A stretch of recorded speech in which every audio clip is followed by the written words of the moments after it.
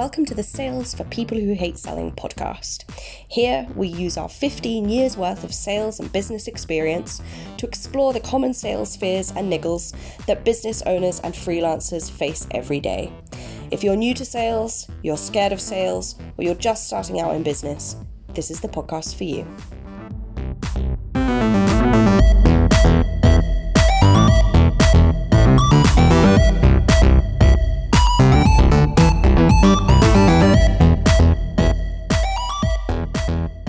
Welcome to episode 8 of the Sales for People Who Hate Selling podcast. And today we are talking about non-paying clients, specifically during a global pandemic. This is part 2, following up from last week's episode, which is around prospecting clients during this sort of weird and unsettling time in so many people's lives. So if you haven't listened to that one yet, do go ahead and go back and listen to that one. It was episode 7, and it was a really, really good one. If you are a newbie, hello, I am Ria, and my co-host is Richard. Hello, Richard. Hello, Ria. Are you all right? Good morning. I'm all right, yeah. I'm quite looking forward to this one. I think this is one that people need right now. So hopefully we've got some information that will make people feel a little bit more confident about how to deal with this kind of unusual situations, you know? Yeah, for sure. It's really relevant. You know, I mean, it's something that people deal with at all times, isn't it? Non-paying clients, but certainly more relevant than ever at the moment. So there's some quirks, isn't there? There's some quirks about this particular situation. Yes, some of the things that we'll be talking about will be applicable in any situation where you've got clients that are not paying for whatever reason. But there are things that we're going to talk about today, I think, that are very specific to this situation as well, isn't it? Yeah, for sure. Now, if you are in business, whether you like it or not, you will be selling in some way, whether that's yourself, your service, or your business. And Richard and I run a sales consultancy called Seek, which is really designed to take that fear factor out of selling with a range of services that we have. And one of those things is our Facebook community. And it's a nice group, isn't it? It's called Sales for People Who Hate Selling. Yeah, it kind of does what it says on the tin. And in that group, and amongst some other business groups that we take part in, the subject of clients not paying for completed work during this time keeps coming up. So we wanted to talk about it, hopefully help some of you out. And also, this actually happened to us recently. So we're all in the same boat, I think, with this one. You think so, Richard? I think so. We had a positive conclusion, didn't we? We managed to resolve it. So we won't talk about the specific client for obvious reasons, but I'm sure we can talk about vague specifics. Is that a thing? It can't be a specific if it's vague, can it? Yeah, I think some of the tips that we're going to go through today largely have come from our own experience. So listen, I think the most important thing to say, first of all, is that if you are in business, whether you have 100 staff, 500 staff, or it's just you on your own, you deserve to be paid for the work that you have done.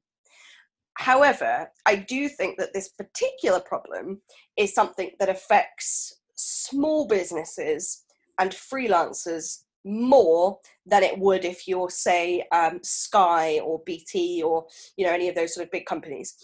Do you think that's true, Richard? And if you do, why do you think that's the case, especially at the moment? It can be true. In certain situations, I think that goes without saying. I think a lot of it is status, especially if you're dealing with a larger company, if you're a one-man band or a small business with a couple of you or whatever, and your client is a big client. I think often they can feel like they're the boss and they're the ones that are in charge and they're the ones that dictate the terms. If you're a freelancer and you're working with another freelancer, it does happen, but it might happen less. But I think it's important to point out that in any situation, whether it's during a situation like this or just generally, it should always be the case that the provider of the services, so the listeners in this case, determine the terms of engagement. Yeah. You should never, ever be in a situation where the client tells you how things are going to work. Yeah, for sure. Clearly, I mean, this is something that, I've had over the years where, clients try to impose their terms. And, I'm not saying that you can't be flexible and you can't negotiate. And I'm not saying that you should be, Mr. Hardcore about it, or Mrs. Hardcore. But realistically speaking, I've said this to you before, and I know it's a terrible example, but if you go into a supermarket or any other retail establishment, the terms of engagement are already laid out in front of you. They have the checkouts, they have all of the shelves, and you go in and you browse the items, and then when you've chosen the items that you wish to purchase, you go to the checkout. You don't just sit down cross-legged in the middle of one of the aisles and say, bring that terminal to me. Yeah, because you can, if you want to, you're welcome to try that, but that's why they have security. They wouldn't be massively happy. They wouldn't. So I think, and probably not come back, and I think that's, we have to kind of make that point now, is that, at the end of the day, a client, whether it's a potential client or an actual client, has obviously the right to not accept your terms. But realistically speaking, the way the process should work is that the provider of the services determines the terms of engagement. And of course, it goes without saying, and I know I'm making a bit of a long-winded rant about this, but I think it's important that don't do that in the middle of working with someone on a project. Lay it out clearly in multiple places before you start working together. Sure. And good clients will respect that. People who start to pull that apart and nitpick it or whatever, you might start to see that as a red flag. But if for sure, it's a little bit like we said on a previous episode about setting up meetings with someone. If you want to set up a call with someone or a meeting with someone, people that are interested in you and your service and want to work with you will have zero problems with chatting to you on the phone. People that don't want to do stuff, they're a bit nitpicky and, they're causing issues from the start, probably not going to work out so well.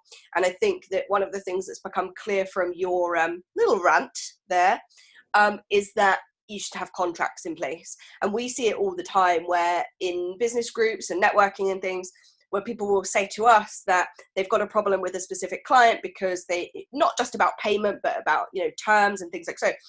And it's become clear that they haven't had a contract in place from the beginning. And then it's kind of like, well, there's not really a lot you can do.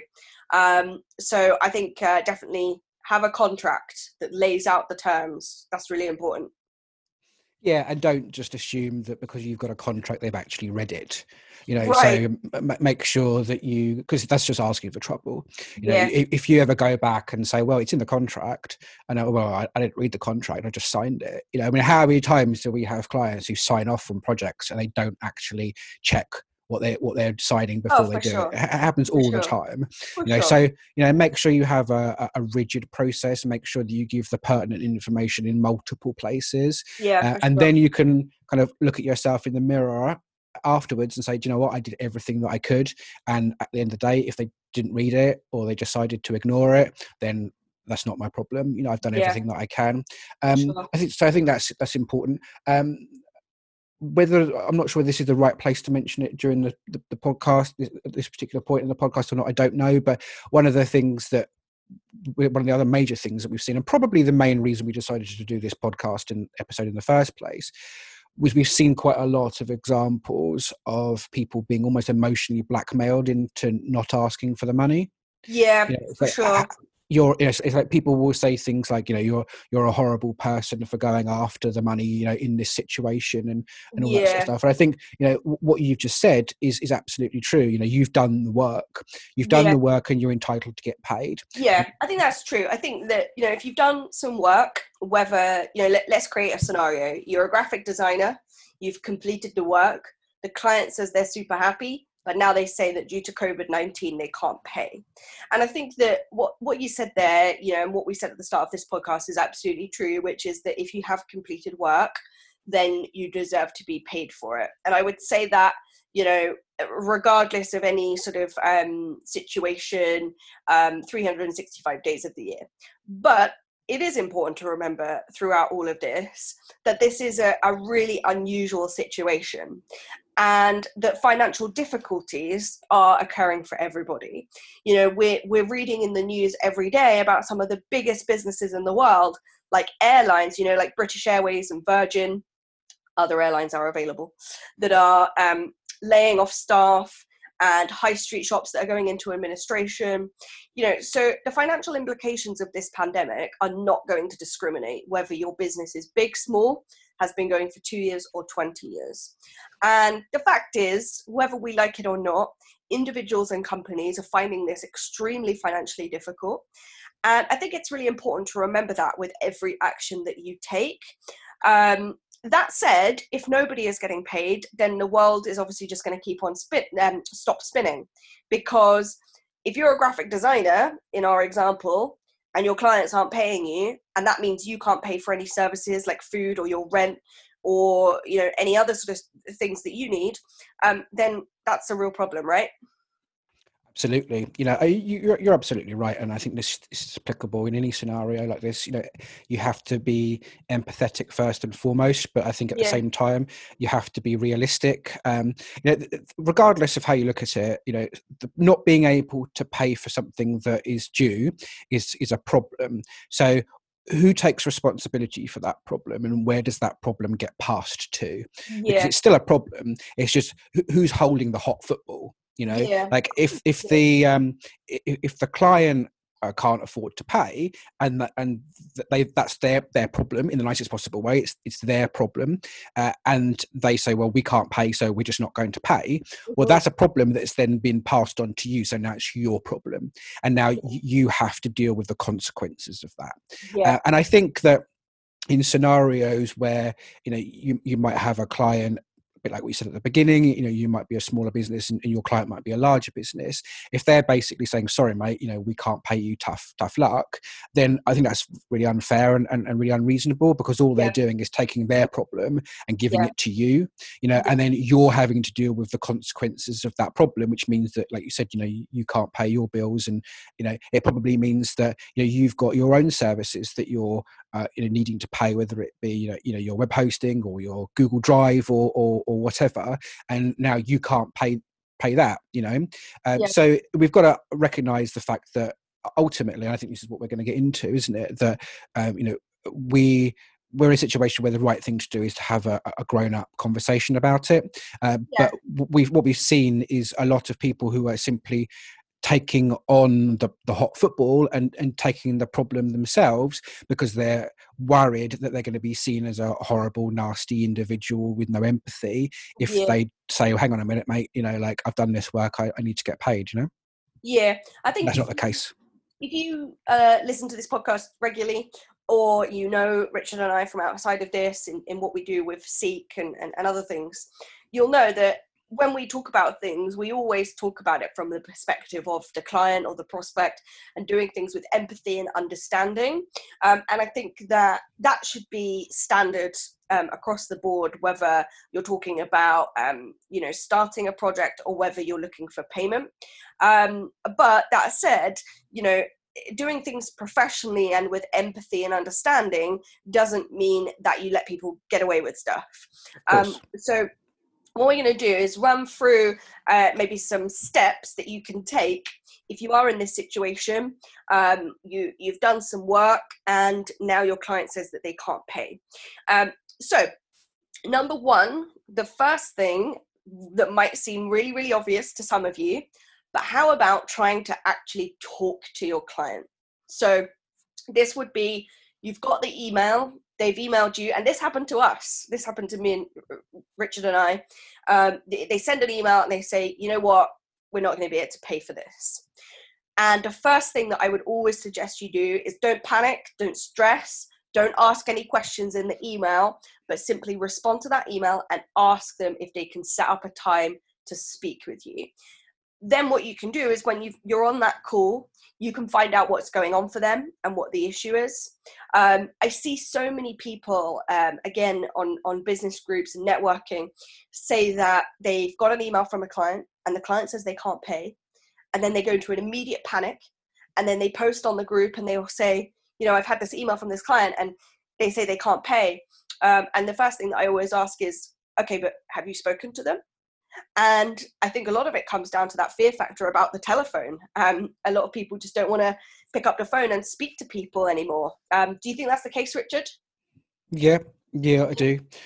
Maybe that's feeling like they're going to be, bulldozed into accepting something that they don't want to accept, or that the callers are going to end up in a really bad way for them. Sure. But I think a lot of this is, going back to what we were saying, it's okay to be flexible, but you have to know where you draw the line, because at the end of the day, yes, you should work together, but it's more their responsibility to find the answer to the solution, because ultimately it's their problem. They can't pay you, and I know when I say that it comes across as really hard, and I don't mean it like that. I don't think it comes across as hard, but I think it's important to remember that that is the case. It is the client's responsibility to make the payment, but we're going to go. That's a better word. I prefer that. It's their responsibility. It's a little bit of a grey area, particularly around this situation that we're in, and we're going to go into that a little bit more later on.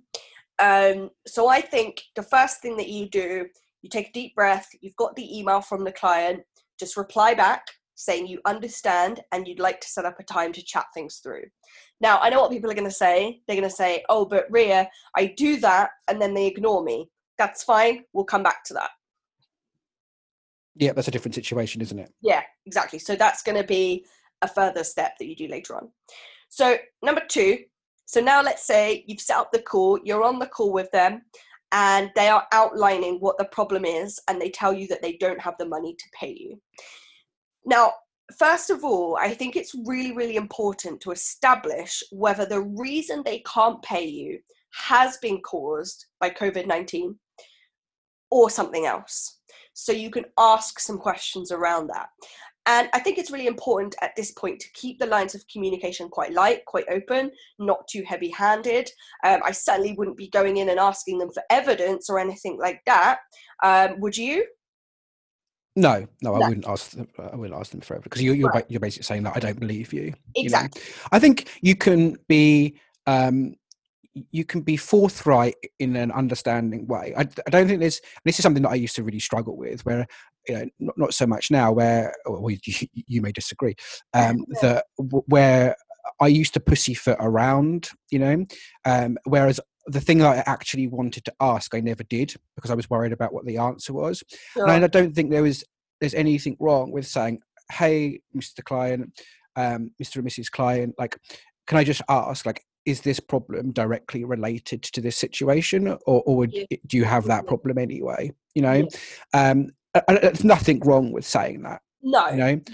I mean, look, you want to understand what's going on for them, whilst politely reminding them that the work's been completed and that hopefully you have a contract in place that advises the payment dates are within X and Y, or however it is you work. I have this saying that I tell myself that I think never know too much about a client. So you want to ask questions, and uncover what is really going on. And that accounts for whether you're prospecting, whether you're pitching for the first time, or whether it's a situation like this. You can never ask too many questions. You don't want to be obviously intrusive, like asking them, what medication they take or something, I don't know. But you just want to ask lots of questions to find out, like, what's going on for them and how they are. And, like, is this related to COVID-19, or is this something that was happening maybe like 4 months ago? And actually, not to be too kind of rude, but actually they're using COVID-19 as an excuse not to pay. And obviously, which is definitely happening. Right. And you don't ask it that way, of course. And I think maybe we could do a whole episode about questioning and uncovering kind of what's going on for people, because there are ways to ask questions in a sort of layered way that can uncover what's going on for people without being sort of rude and intrusive. But I think that's really important. So number 2 is you're on the call, ask questions, keep it light, keep it open, find out what's going on for them, so that you can really uncover kind of what's really going on, Yeah, and I think you can also open the conversation. You can do this in the email as well. You can say something like, "I just wanted to have a conversation so that we can find a solution that works for both parties," which is kind of like a very light-handed way of saying, "I'm not going to let you just not pay." Sure, sure. Yeah, exactly. So I think it's almost similar to the situation that we had. It's like you say to the person, look, I want us to be able to work this out. Yeah, Let's right. find a solution for both of us. So in a kind of light and breezy way, you're saying you are going to pay, but listen, let's work it out. Yeah, Um, without actually saying to them, you owe the money, mate, pay up, yeah, because I think we do have to recognise, and this was something that I watched a webinar a few weeks ago. It was really good, actually. It's from Go Cardless, and I think it was the chief financial officer of Go Cardless, and she said that it's okay to be flexible if it works for both parties. But kind of going back to what we said a couple of minutes ago, that there are situations where large companies can afford to pay, and if you're a small company and they're basically saying, well, you know what, mate, like, we're just going to use this as an excuse, we can afford to pay, but we're not going to, what are you going to do about it? yeah, It's absolutely right to put your foot down and say, I'm sorry. And I think you have to understand and be honest with yourself as to whether this company can actually afford to pay, because there are situations where they can. yeah, for sure. And again, if you're speaking to somebody who, let's say, for example, your client that you've done this work for is somebody who, they're not a business as such, they're an individual person, you've got to understand that the global pandemic is going to have affected them massively as well. So to go in heavy handed and kind of be like, well, tough, you're paying it, it's not that helpful. It's not helpful for anyone.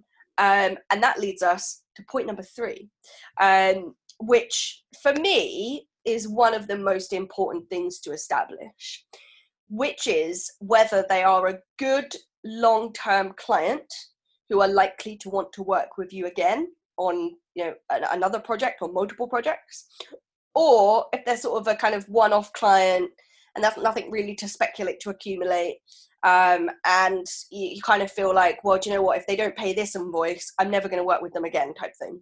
Right.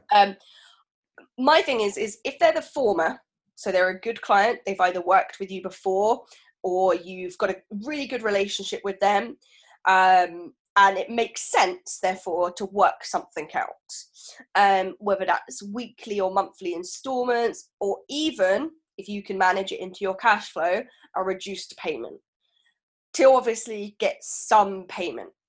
If you have the confidence that the client is a long-term bet, then it makes sense to keep them on side and come up with a solution that you can both kind of stomach, with the view that it will pay off in the end because they'll turn into a really, really long-term client down the road. And I think we had this situation, again, being sort of vague about it. The client that we knew that we had a good relationship with them. They're great people, and we knew that in the future we would work with them again. So we were open to the idea of installments, and we gave them that option. As it was, they didn't take that option and they ended up just paying the full invoice. And my personal opinion is that the reason why they paid the full invoice is because we were open with them and gave them the option of installments, and they saw that we were reasonable people, and in the end they just paid it. What do you think? That was quite interesting, wasn't it? Because I still don't really know what their modus operandi for the whole thing was in the first place, but the email was very much kind of going back to what I said at the very beginning. Their email was laying out how it was going to work. Yeah, We're not going to be able to do this. We're going to do this instead. yeah, And as soon as we spoke to them, and we made it clear that we were prepared to be flexible, and we gave them a couple of options, that would have made it a little bit more financially easy for them. They didn't even take those options. They just stuck to the original agreement, and I found that quite interesting. yeah, exactly. And I think that when you show a client like that, who we had that good relationship with and we've continued to work with them afterwards, you show that you're reasonable. And I think that if we'd gone in there heavy handed and said, no, actually, this is how it's going to be, you're going to pay it or else, we'd still be waiting for the money now. Of course, because that's a kind of standard psychological approach, isn't it? You know, people, if you attack somebody, people get defensive. Right. And they'll dig their head in their sand, and they won't want to deal with it. And you'll get onto this when we talk about what to do when people ignore you. So I think that having a friendly approach makes a lot of sense. But what was clear that we didn't do is we didn't say you don't have to pay, and we didn't say you can have a discount. What we said is that this is the balance that's owed. This is work that's already been completed for you. This is very different to a situation where you might be thinking about working together. That's completely different. This is a situation where the work had already been done and the balance was due. We didn't say you don't have to pay it. We didn't say here's a discount. What we did say is that we can come to some sort of arrangement that makes it easier for you to stomach. And they appreciated that. They went away and had to think about it, and they came back and they said, actually, it's fine. We'll just pay it anyway, as we were going to. Exactly.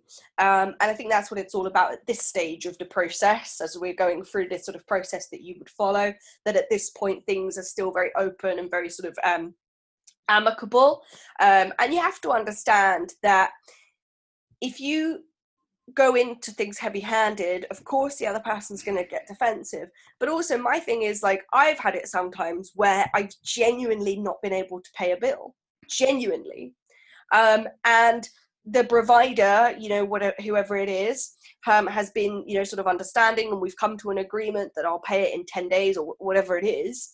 And I think that it makes sense to do that if you're, in a graphic designer or whatever business it is you're in. Going in heavy-handed from the start, it's not going to help. So, no, I think that's absolutely true, and there's going to be an infinite amount of potential scenarios. It's important to say, I think, that if there's a scenario where the client genuinely cannot afford to pay it, I don't think it's an acceptable outcome to just say, they can't afford to pay it, don't worry about it then. No. It comes back to the fact that it's the client's responsibility, in coordination with you as a service provider, to find a solution.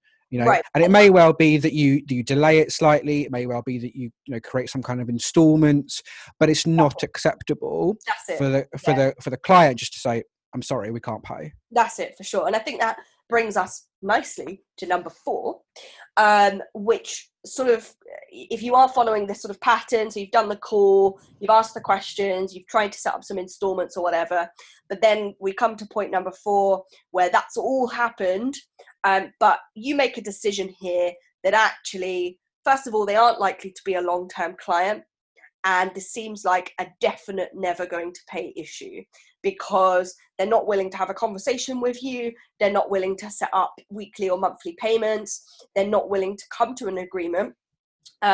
If those things are the case, and you've kept things very amicable and very open, up until this point, then it is not unreasonable to seek legal advice and action, even during a global pandemic.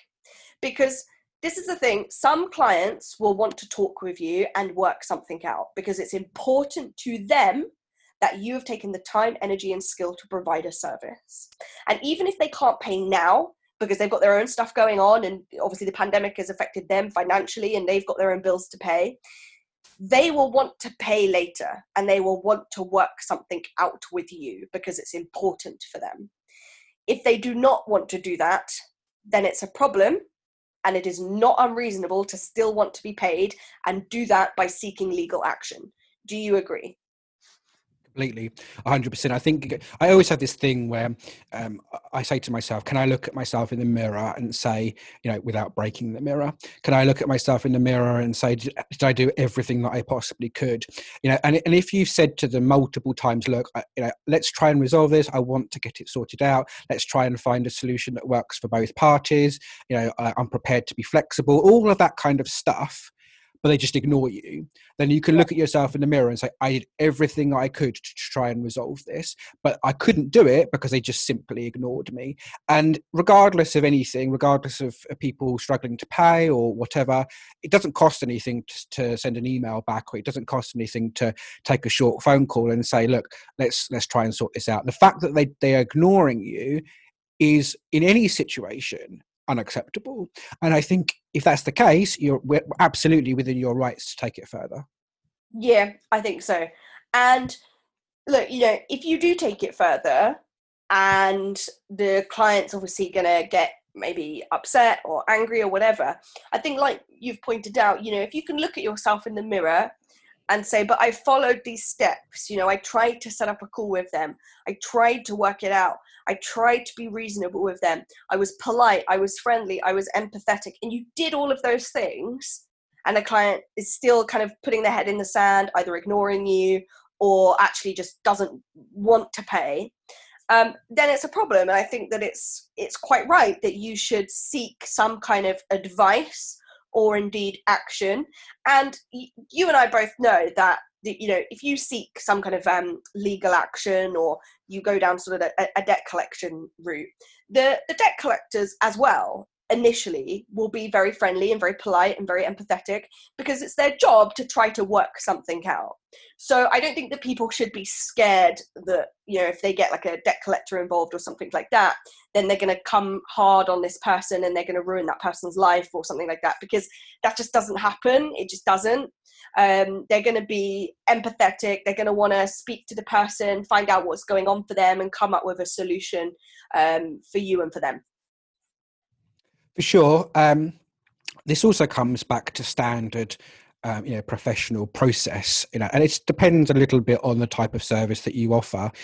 But if you offer a service that's a deliverable of some kind, if you're a graphic designer or whatever, then generally speaking, I would assume that your standard process is not to provide that work or the completed version of that work until payment has been made.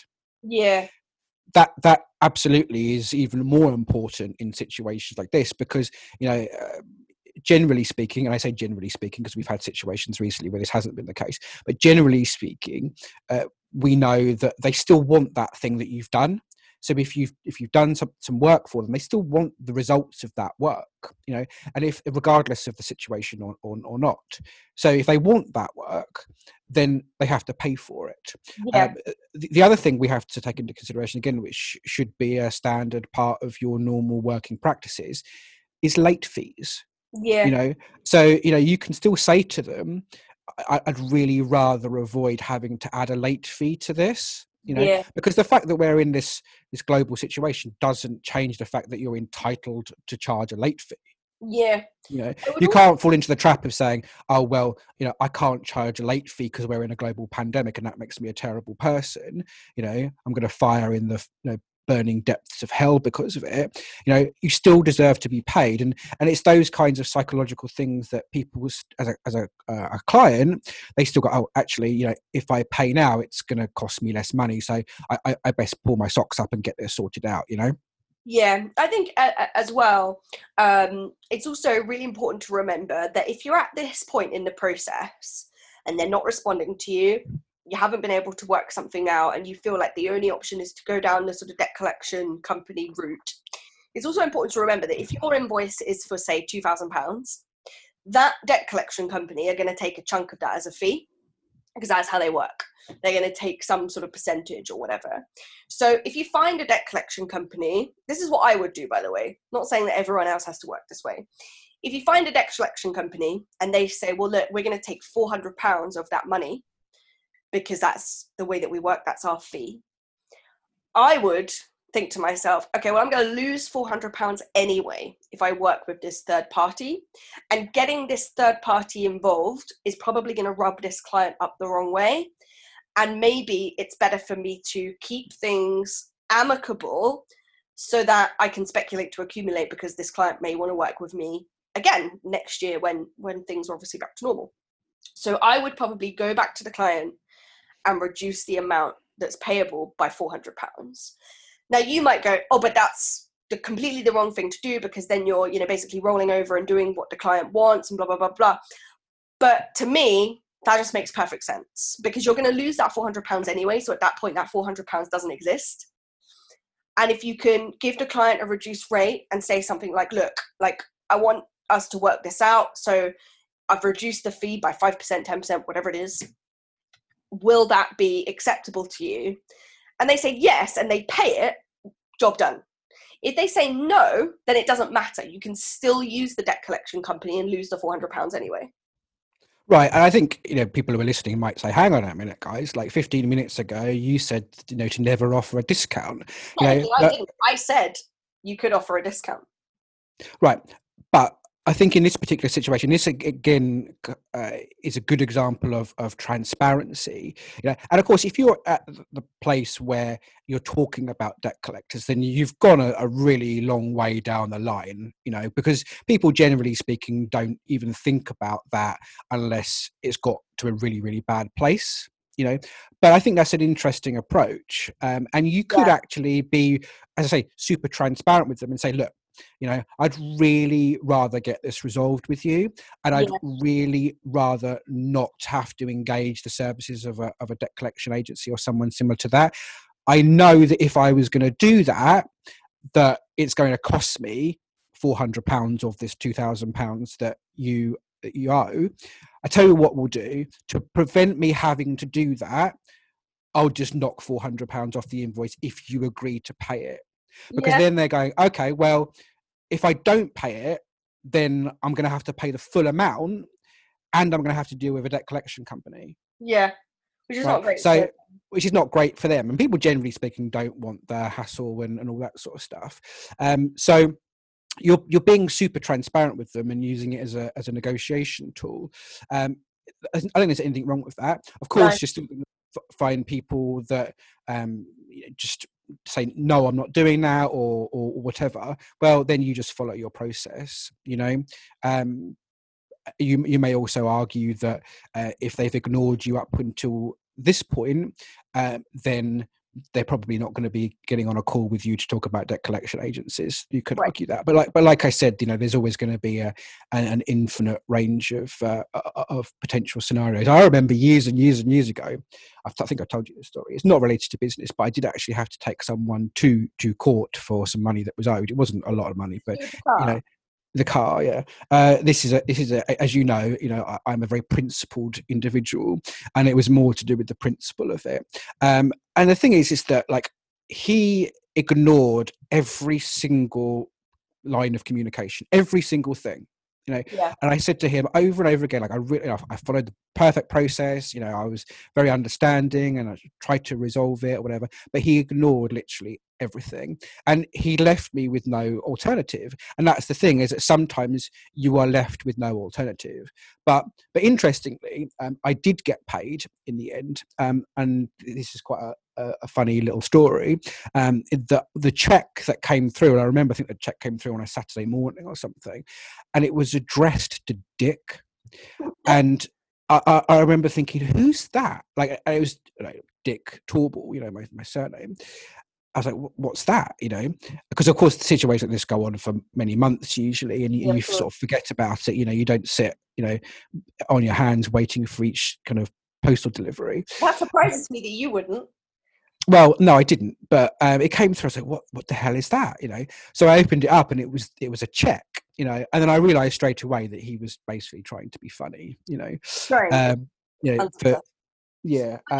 point is that if you are owed money, you're within your rights to be paid that money. And, if you follow these steps, we think that this is a good sort of process to follow.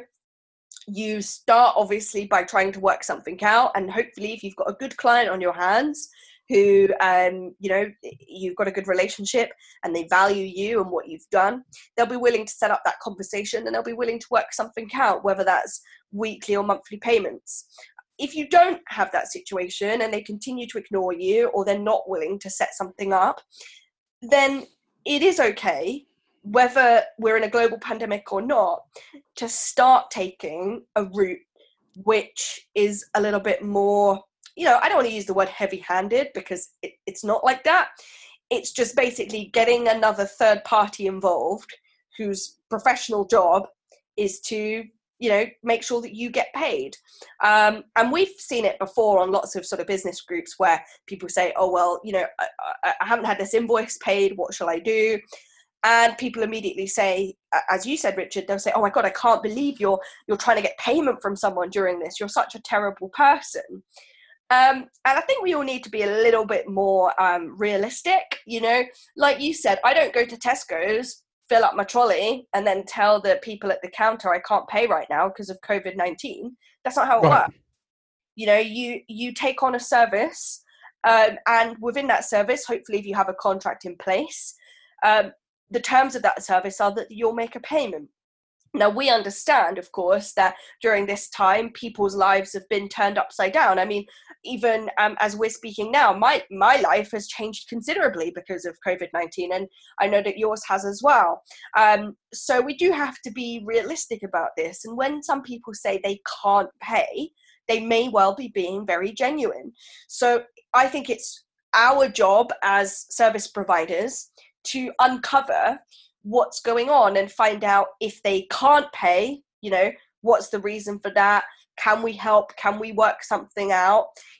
Or if they're just ignoring you or whatever, then you've got to take the steps that you need to do to make sure that you can pay for the things that you need, which is your rent or your mortgage or your food and so on and so forth. Because otherwise you're just going to get into this never-ending cycle where the world's just going to collapse because nobody's paying for anything. There might be people listening to this that are going to go, well, Rhea, the world is going to collapse because the economy is taking a nosedive. And unfortunately, it is situations like this that are going to contribute to that, because if people don't have any money and they can't pay and they say they won't pay, and then that means you can't pay for your services and your bills.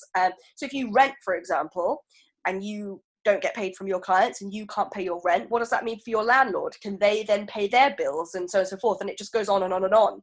So there is a point where you've got to kind of look at this from a objective point of view and sort of take the emotion out of it if you can, and think to yourself, well, what's going to happen if this client doesn't pay? What's going to happen for me? What's going to happen for the other people that are involved in this chain? So if you're at that point where they've not wanted to set up a conversation, they've not wanted to deal with you, they've buried their head in the sand despite your sort of numerous polite and empathetic attempts to do so, then it is absolutely acceptable to take the route of legal letters and advice and try to claim your money back. 100%. I think I know we've got one more point to make, but I think the summary of the whole podcast episode really is: don't fall into the trap of thinking that you're a terrible, terrible person if you ask for the money that you're entitled to, despite what some people will tell you. Sure, yeah, for sure. And I think that as well, if you are a service provider, and we've used the example of graphic designer in this example, but whatever it is you do, whether you're obviously a freelancer or a small business or a large business, if you are a good person and it is important to you to be a good person, however you sort of assume that to be, then yes, you want to come up with a solution that is acceptable to the client and to yourself. But there comes a point where it's like, well, hang on a minute, if I continue to be this good person, I then can't pay any of my bills either. So where does that leave me? And we've spoken about it before in lots of previous other episodes, where you can definitely do business, whether that's selling, prospecting, pitching, claiming payment or whatever it is, empathetically, but also professionally and with intent that you're going to get out of this what you need to get out of it. The two things are not mutually exclusive. You can do both of those things at the same time. Absolutely. Completely agree. So listen, number 5, what happens though, right? Let's go back a few steps. What happens if your client sends you an email and they say, hi, Richard, hi, Dick, they say, right. I can't pay. I know what happens if they email me and say, hi, Dick. I know exactly what happens. It goes into your delete. Spam. Right. Yeah. They email in, they go, "Hi, Richard, I can't pay for this, but you're only part 3 through the project." Now, your background, obviously, you're a web developer, so I know that this sort of scenario does happen sometimes because the way that you work means that you do a project in sort of stages. So please tell everybody, if that happens, you're partway through a project and the client says they can't pay, what is your suggestion, Richard, that people should do? It's actually not massively different to what we've spoken about already. I mean, the first thing that you should do quite clearly is stop working. Right. Yeah, regardless, I mean, you might say, "Oh, well, I can't stop working because there's going to be this terrible thing that's going to happen, and blah blah blah blah blah, and there's a deadline, etc., etc." Well, if the deadline has to be extended because of this situation, then so be it. That's not something that you can be held responsible for. So yeah, the first thing you should do 100% is stop working. Yeah. And in a nice way, you should tell them that you've stopped working, because you don't want them to assume that you're still working when you're not, because you don't know how long this situation is going to take to resolve. It could be resolved in a day or two. It might take a few weeks to resolve.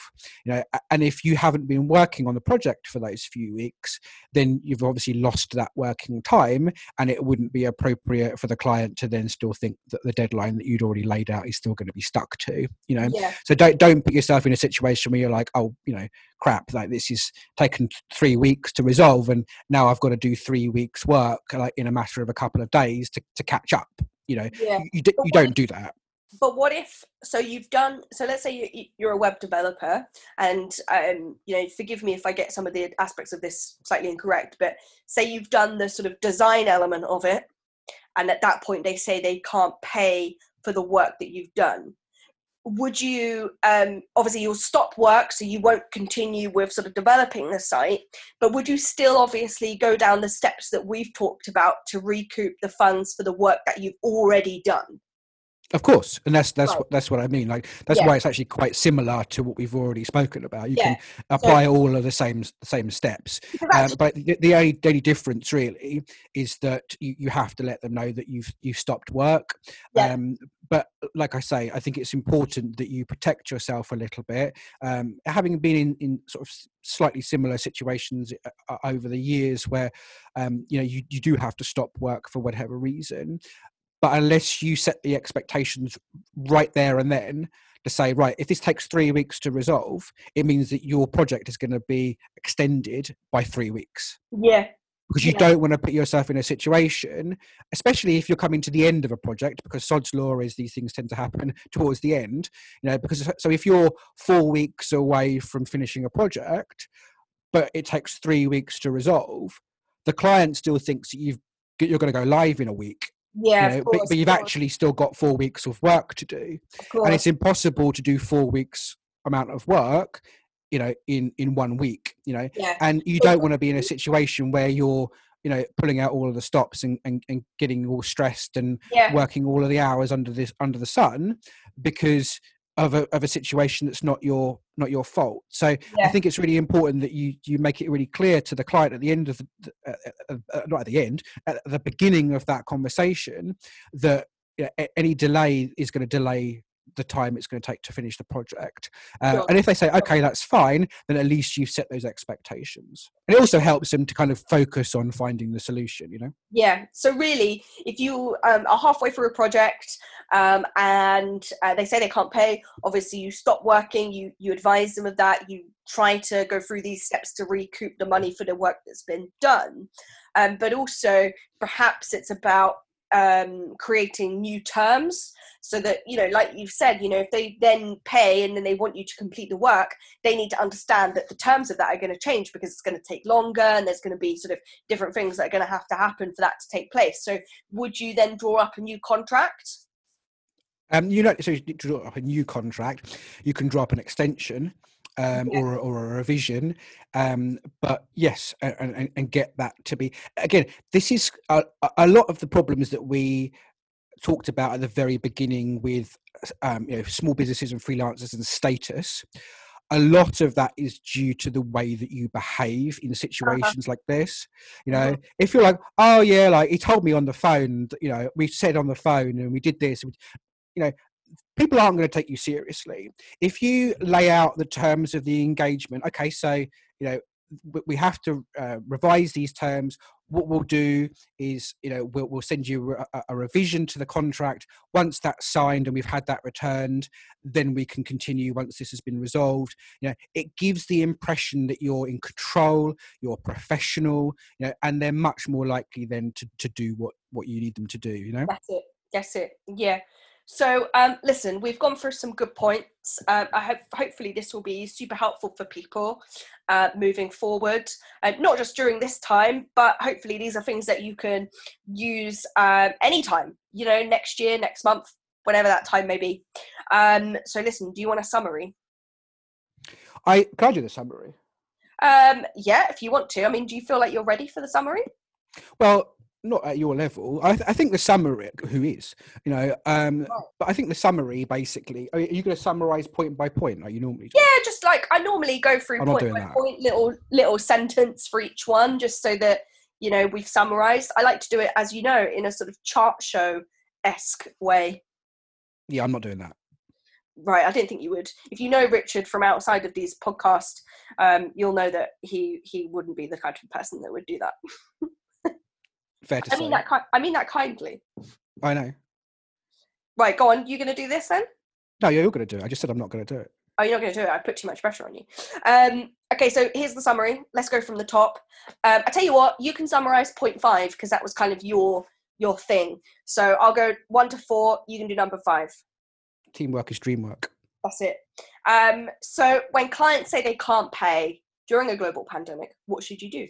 Number 1, set up a time to talk, find out what's going on, ask lots of questions, establish what the real issue is.